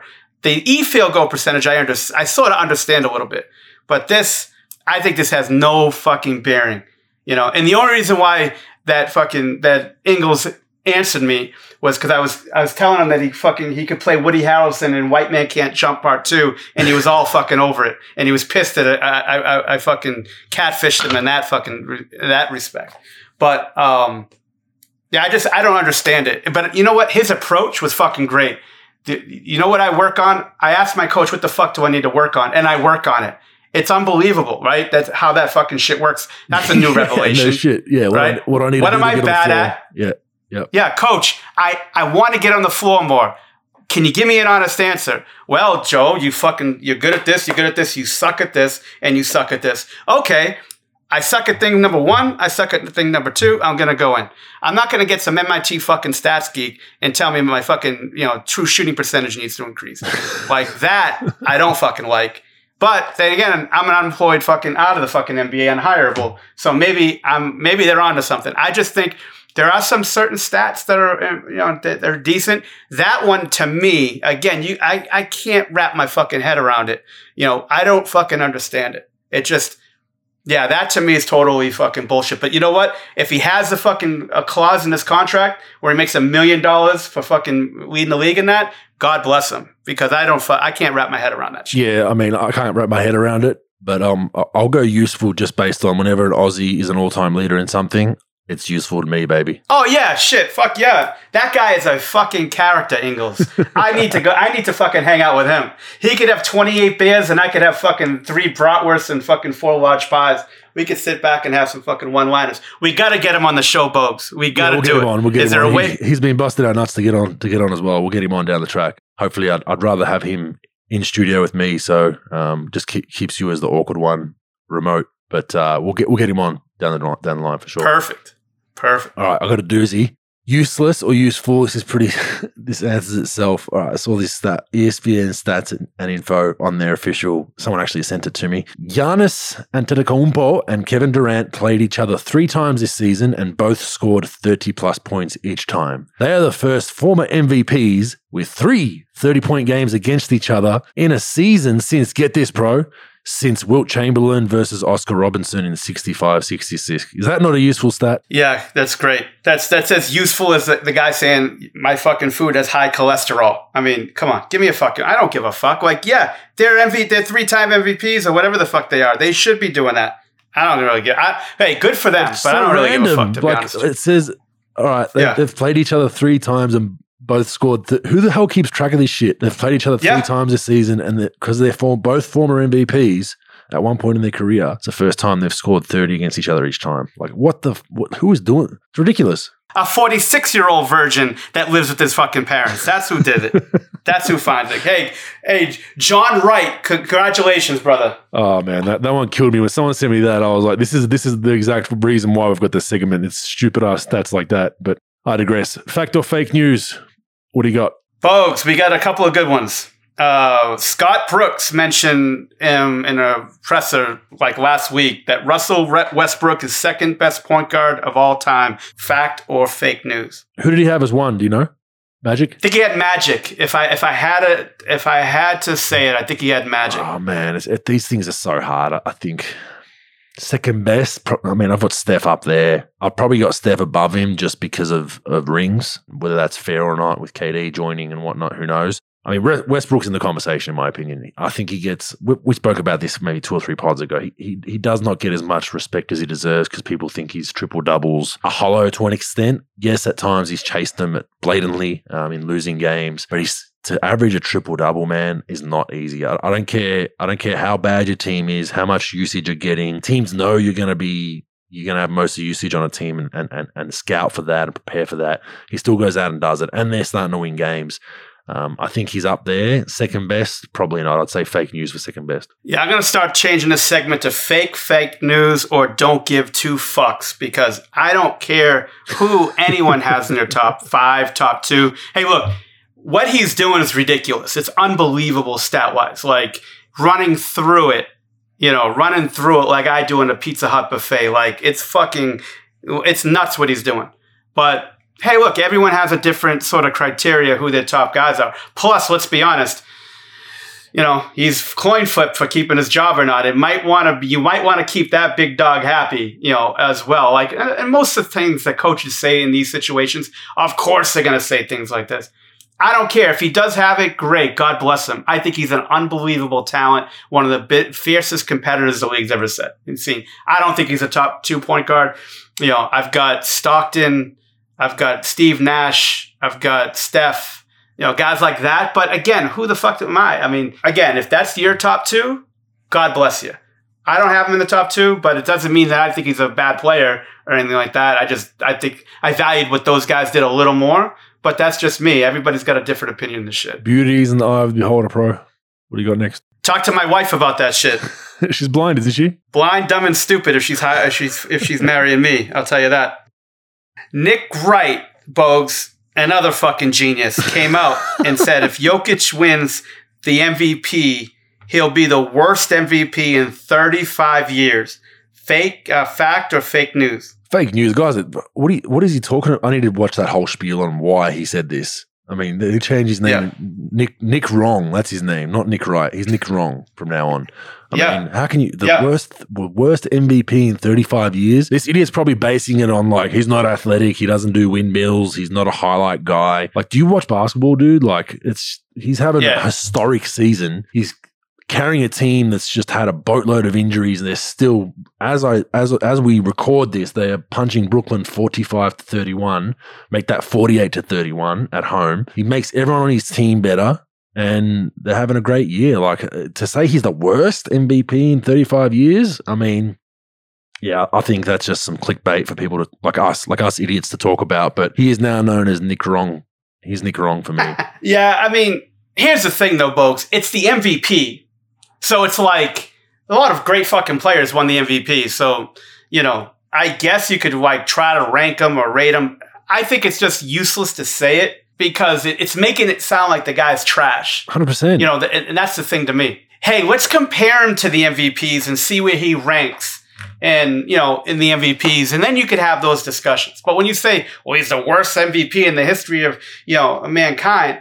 Look, it's not like fucking Dante Exum is picked to be the MVP. No offense to Dante Exum. But what this guy is doing is ridiculous. It's unbelievable. You know, it's unbelievable. Did he give any reasons? I did not read into that. Now, I'm sure he went into stats and all this stuff, but like, it was a big deal in the news in the last week. But again, like, if LeBron won it, or Westbrook won it, or Chris Paul won it, you know, Luka won it, you know, he'd be all over it. He'll be all over it. It'd be like a schoolgirl around those guys. But a guy like Jokic, because he's not pretty at what he does unless you're a basketball purist. He wants to shit all over him.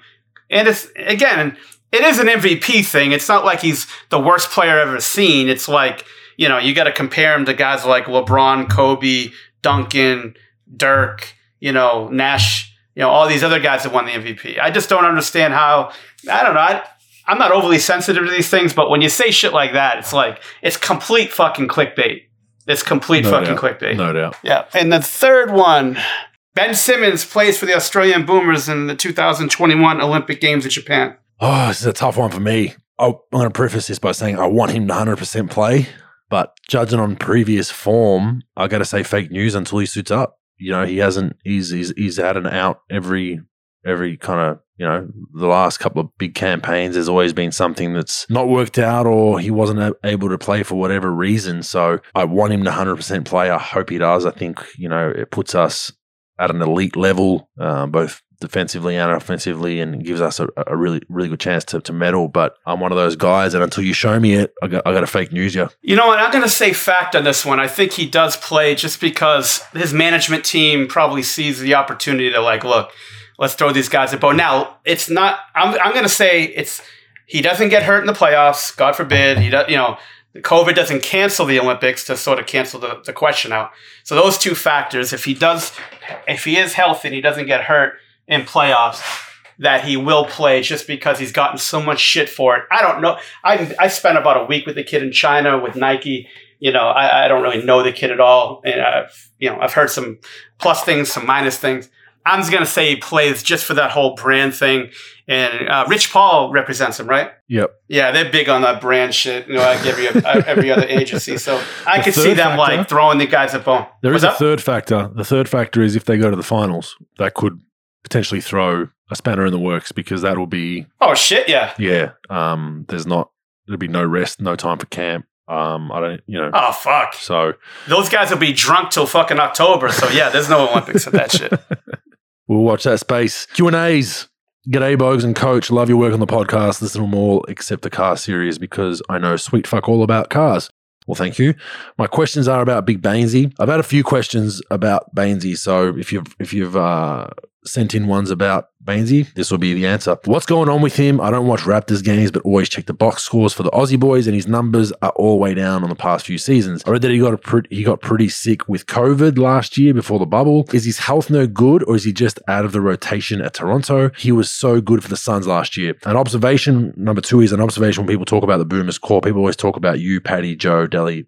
Bainesy seems to get overlooked a lot. I even recall you doing it yourself a couple of episodes ago when you spoke about the Boomers camp, the core group. Bainesy's name not mentioned amongst the senior playing group. You might not be able to speak about this on air if there is an issue. Keep up the good work. Hopes for you to one day visit Melbourne and I can take you to all the bad fast food places, basically. That's from Bakes in Bundoora.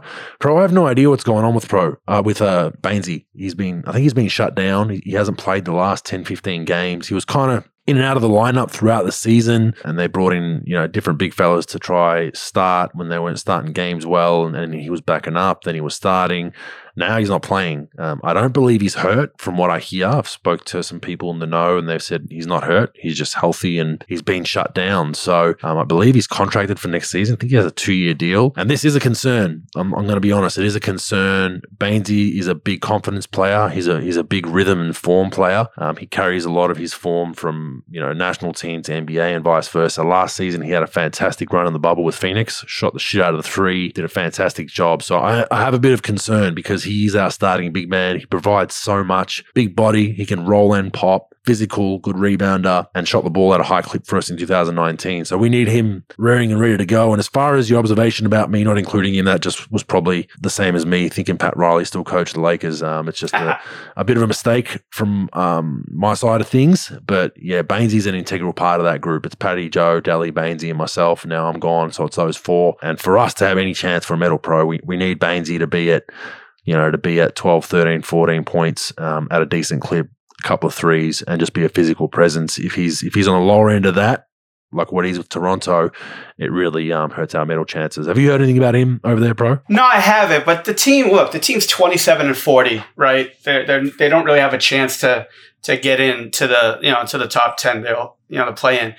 And look, they're probably shifting some things. That the roster's a lot different than it's been in the last couple of years. They're trying to probably do some different things to get some life in there and. Maybe it's just not working for him. I have no idea. I have no intel on the information on the perspective of it. So I don't know. He's a hell of a player. Like you said, confidence is a big part of all players. And I think that, you got to play him. He's not one of those guys that's going to kill you, for 40 minutes and put up 30 and 20. He's going to do certain things. He's going to screen. He's going to be smart. He's going to be tough. He's going to be a good presence. He's going to score when he needs to be. But I just think they're trying things. Boucher, however, I think it's Boucher, the kid from Canada that played at Oregon. They've been playing him a lot at center, 24 minutes a night. So they're probably just trying some different things. Yeah, and I think we're just going to keep watching that space. I hope he gets a bit of form going in, but it's just been a unique year. I know the COVID did really mess him about a little bit. So we will continue to watch that space. Thanks for that question, Bakes. Next one. Hi, Andrew and Mike. Love the pod. Always listen with my 11-year-old who now tries to put Mike's Boston accent on all the time. Nice. Minus the swearing, I hope. I feel bad for that 11-year-old is going to need some help later in life, but if you're listening to me, but I appreciate you. Or his teacher's just copping a hammering with the F-bombs. The question is, what do you think of the way Dean Vickerman carries on the bench, especially yelling at players as they shoot the three? Do you think Melbourne United get away with a bit more? That's from Alan at the Basin. So Dean Vickerman is notorious in the NBL. He stalks the sideline and he's almost contesting 3-point shots that are in front of him in the bench from opposing teams. So if someone shot a corner three, if you watch film, he'll jump up and down as they shoot, or he'll throw his hand up, or while he's yelling contest, and it's when you look for it and notice it on TV, it's pretty bad. I'm not a fan of it. I don't think it's good. I'm a guy that looks for any edge to win a game. I think that one's a bit over the line as a head coach. He's yelling and screaming in guys' ears as they're shooting and whatnot. And I don't think it's a good look. Do I think United get away with a bit more? I'm just going to say yes, just because I'm with the Sydney Kings. So whether they do or not is the eye of the beholder. If you're a United fan, you think not. If you're anyone else in the league, you probably think they do. But I think Dean definitely needs to sit his ass on the bench and stop contesting opposing teams shooting threes in front of his bench. And interested to see if the NBL have a conversation with him about toning that down a little bit. But what do you think about that? Bogues, the one thing about coaches in general these days, you don't get the characters like you used to. That's just sort of like everybody's sort of doing their own, the same things all over and over. And, it is good to have characters that are a little bit zany, right? I don't think this is professional, though. This isn't one of those times where I want character, like character meaning like a character, not having character. And I think that when you're borderline contesting shots, is a bad look as a league. You need firm leadership to say, you know what, enough's the fuck enough. This is not professional, and you don't see it done at any level of, any level of professional basketball. You can't be doing this. It's just bad look. We can't let you do it. It obviously it could impact the game at some point. So enough with the fucking antics. Let's just clean it up. And people have noticed that we notice it. The team notices. but it's just, one of those things that they hopefully will have a conversation. It's not a huge deal. It's arguable whether it's in the spirit of the game, but hopefully they have a conversation. Next one, Hi Bogues. I'm a diehard Warriors fanatic. Thank you for everything you did with your 10 years here at the Dubs. Definitely an all-time fan favorite. I have 2 subjects that I'm curious to know about. It's known that Mark Jackson didn't see eye to eye with Warriors management. Can you share any specific incidents and elaborate on how serious they were? And how did you get along with Coach Jackson and personally feel about him? And number 2 was, is it common for players to have bad games due to having a poor pre-game nap? I know I don't always feel as great as I want after a nap. Thank you for my time. And this guy's last name is Vu, I think. So he calls himself Skip to my Vu. The pregame nap thing, yes and no. I mean, the problem is on the road, you can have all kinds of shit wake you up. If you're staying in New York, there's sirens blaring, the cleaners come knock on your door. People making noise in the hallway, so you just got to kind of adapt with what you can. I wasn't a pregame napper unless we got in really late and I couldn't fall asleep for some reason. I'd nap a little bit if I went West Coast to East Coast, because I'd stay up till 2-3 in the morning East Coast time, which is 11, 12 where I was, and then get a shorter sleep and then have to have a little nap to make up for it. But I wasn't a big napper. Some guys need it. If they miss that nap, they're screwed for hours, but I wasn't one of those guys. But going on to the Mark Jackson thing, look, there's no secret that the management, there was definitely a disconnect there. The biggest problem he had was when he kicked Jerry West out of practice. And that's been pretty well noted. He felt like, I guess there was some rumors that Jerry West was the branch to the front office, so he'd sit in practice and then report on, whether practices were good or bad and go to the front office. And for some reason that bothered Mark, and Mark and Jerry didn't get along well. And Pro, I think, when you kick the logo out of your gym, it's not the best notch for your resume. So there were some issues there. Look, some players liked him. I didn't love him. I didn't hate him. I didn't love him. I didn't like the way he went about the off-court escapades with the church stuff and all that, which is well noted, which is we think is right to do. But at times it felt like a recruiting service within an NBA locker room. But some guys liked that, some guys didn't. But like I said, once you shit on the logo, your days are numbered, in my opinion. All right. So with pregame nap stuff, I don't know about players. I know some players have strict regiments with their sleep times and things. I never got affected by it as far as a coach, except one time. So every time we would go in, I'm a huge Disney guy. And every time, usually we came to Orlando on a back-to-back. And so we got in late at night, 3 a.m, or whatever, 2 a.m. And then we'd have nothing that next day. And then, we're coming into the game. So it's either a film session or, and then you got like 4 hours or 5 hours before you got to go on the bus. So I would go to Epcot Center, do a lap, grab lunch, and come back. So I had to no sleep. Literally slept like 30 minutes the night before. Literally fell asleep for about 20 seconds on the bench, behind the bench. Now, thank God no one ever fucking cares what I have to say, so no one caught it. The long blinks? Look, dude, I had the long blink. First thing I did was look at fucking Carlisle to see if he saw it. Second thing I did was look at the scoreboard to see how long I fell asleep for. Literally 20 seconds. I fucking fell asleep, but nobody noticed because, again, nobody gave a fuck what I had to say.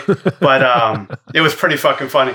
The second thing with Jackson, look, I've heard from inside sources, the guy was in some ways a really good coach in the sense that got some players to like him. They got him to buy in. He sort of tried to have some level of, unity on the team in some regards. So in that regards, he sort of started the whole process of them being a really good team. Did he take them over the edge? No, he did not. But the stuff that you can't do as a coach, you can't kick out fucking the logo. You can't kick out Jerry West. You can't instruct your staff not to talk to the front office. You can't bully your staff. You can't bring religion into your locker room. You can't. Some players might like it, some might not. So, that's the main reason why I think he's not coaching right now, because it was such a fucking disaster with not the record. The record, I mean, he built that up to be a pretty good deal, but it's the other stuff. Bob Myers and those guys gave him a fucking life raft. They gave him his first job. So, why are you going to, shit on what they're doing by and I think that Bob Myers hired him, I'm almost positive. Like, why would you shit on that and say, don't talk to these guys and be that paranoid of what you're doing?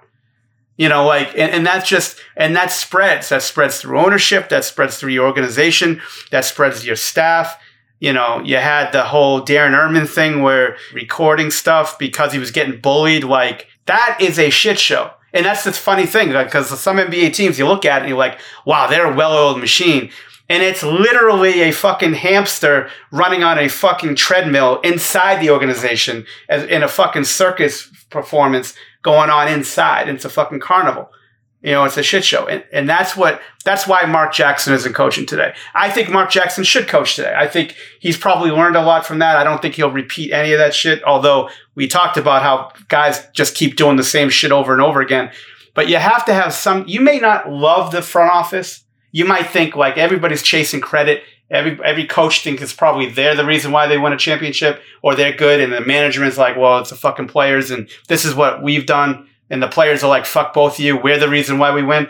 So like everyone's chasing credit. But with Jackson, it was, you can't alienate your team and your staff from your front office and then bring religion into it where you're almost not forcing, but you're heavily telling people you should come to my church service in my church. So I think that the Jackson thing was a disaster based on that. Not on his coaching, but the off-the-court shit is rough. Yeah, and I think Larry Riley was the GM that, and Bob Myers both hired him, and then the following year they demoted Larry Riley and Bob took over. So I think it was the team hired him. But look, Vu, it was very much like Pro said. There was a sentiment of the coaching and players versus the management. There was like we were two separate teams, and he kind of related as like, hey, the GM doesn't want to pay you or they want me to trade you. And he tried to really build up an us versus them mentality within the organization. I'm not sure why. And that's not healthy. And then I think once they caught wind of that in the front office, that's not a good thing. And then I think the Jerry West booting out of practice thing just snowballed into everything else happening. So it wasn't great. And like, it was a shame because we had success, like Pro said, we had success. We're trending upwards. Would he have got us over the top? I don't believe so. I don't believe he would have, because I think he was very old school with his way of coaching. I think Steve really brought a refreshed approach to ball movement and moving, playing the right way. But he got us to a point that should be respected, and I think he definitely helped build that. So thanks for that question, Vu. We'll finish off in true Greg Foster fashion about the craziest coach-player blow-ups you have seen. My one was interesting. I was with the Milwaukee Bucks. Larry Krysowiak was the assistant to then Terry Stotts my second year. We had Charlie Villanueva at the time, right? And look, Charlie was a very talented player, wasn't the most physical, was labeled as soft as times, like would avoid contact and whatnot, but very, very talented player. And he was, we're having a decent year, but we were kind of underachieving. I think we're just a little bit below 500. And Charlie got hurt. Something happened with his shoulder. I think he had bursitis or tweaked his shoulder. He was out for a little while, and there were some questions about whether it was legit injury, the usual shit that every player gets from other players on the team and coaches, and not that he was faking it, but there's always questions about, could you play through it, and so he finally came back for a practice session. I remember this to this day. So Larry's the assistant, and we did the man on the island drill pro. So basically you were on defense till you had to get a stop. So not an ideal drill for Charlie Villanueva, might I add. It just wasn't a strength of his, and I think he'd be the first to say it. He wasn't known for his defense. This poor bastard he got stuck on the island. It felt like eternity. You felt bad for him, right? So, basically what that drill is for everyone listening is you're on the split line, and there's a player on each wing and a coach in the middle, and he throws it to one of the guys on the wing, and you got to close out and play one-on-one. Guy scores a bucket, so then he has to go back to the middle, and then a new guy goes on offense on each spot, and you just keep going, and generally you have to get a stop to get out. And it got to the point, Pro, where like dudes were hitting step backs, like dudes were actually hitting tough shots at one point where it was like you felt bad. You're like, man, like you like hope someone missed, right? Right. But it gets to a point where Larry's getting on him, like, yeah, get in a stance, like, close out. What are you doing? And he gets blown by once, gets hit in the shoulder, the guy dunks it or whatever. He quits the drill. He says, I'm done, like my shoulder. I'm done, my shoulder. And Larry Krysowiak was like, oh, my shoulder. Oh, look at me. Like was being passive aggressive. Look at me, everyone. My shoulder hurts because I can't get a stop. And everyone was like, oh shit. So Charlie's like, now, like, what did you say?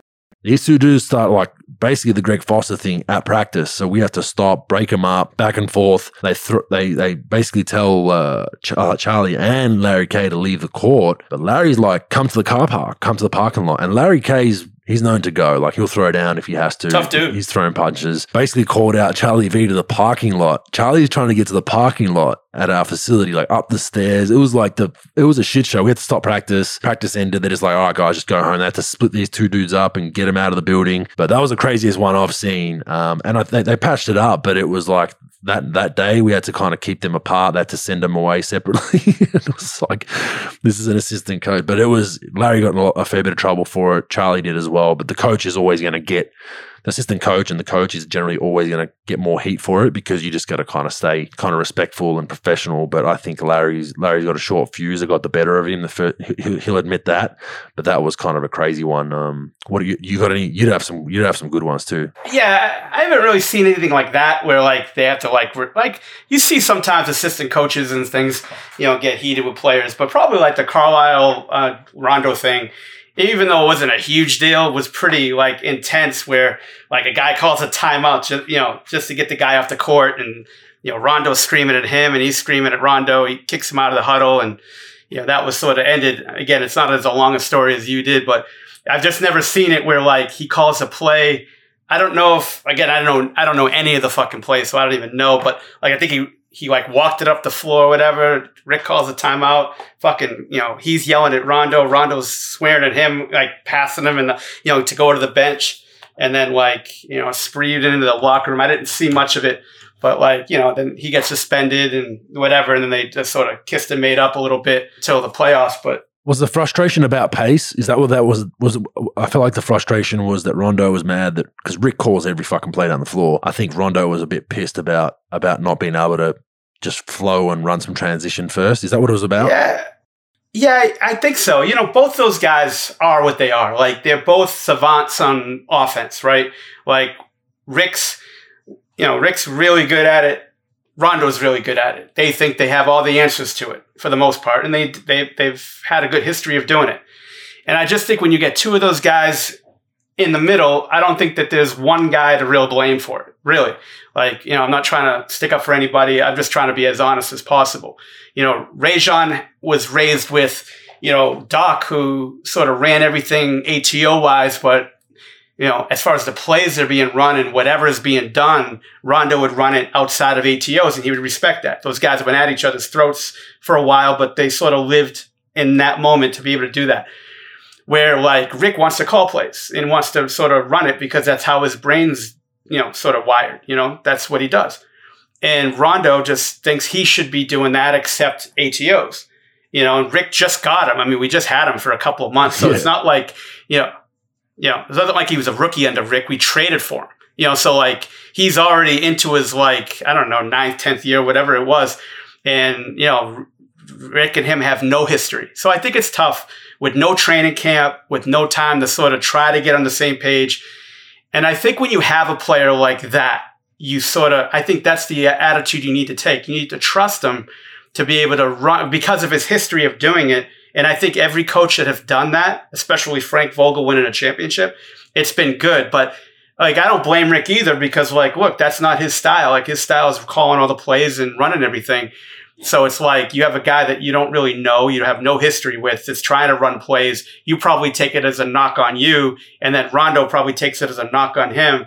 And I think if you talk to Rajon today, he'd probably handle it differently. And, if you talk to Rick, I bet he would probably say close to the same thing. So, but it was interesting to see, man, because it was heated. It was heated coming back to the bench, and then if you watch it on YouTube or whatever, it's really heated. But he just went. That was probably the closest on the floor, thing. Didn't he? Did he go sit on the floor? Yeah, the Houston thing. The Houston thing was interesting because, like, we're very analytical. They were very analytical at the time. And game one, they brought him in. They brought Rondo in for the playoffs. They brought him in to get to the rim. They brought him in to guard people. And game one, the deal with him is he got to make threes and he's got to make free throws, which he didn't do either coming into the whole mix. Well, we finally got him the last 20 games. He was shooting like 70 plus from the line. He was shooting like 30s or low 40s when he got there. Threes, he was terrible. But he was making threes at a decent clip, even though he didn't shoot a lot. So game 1, he has 15, 5, and 1. And Chandler Parsons does the microfracture to his knee, and Dirk and Chandler played terrible that game. But like we were sort of competitive, sort of not. Rondo was great, really good. Like I said, 15, 5, and 15 points, 5 assists, 1 turnover, and made a couple of threes, made his free throws, but he had a minus 21 or a minus something. So that to me probably made me think that like they wanted to make some roster changes for game 2, because again, we had no answer for Dwight Howard. We had no answer for, James Harden. We had no answer for those guys. Those guys were going to destroy us anyway. We might be able to get a game off of them, whatever. But I thought Rajon played pretty well.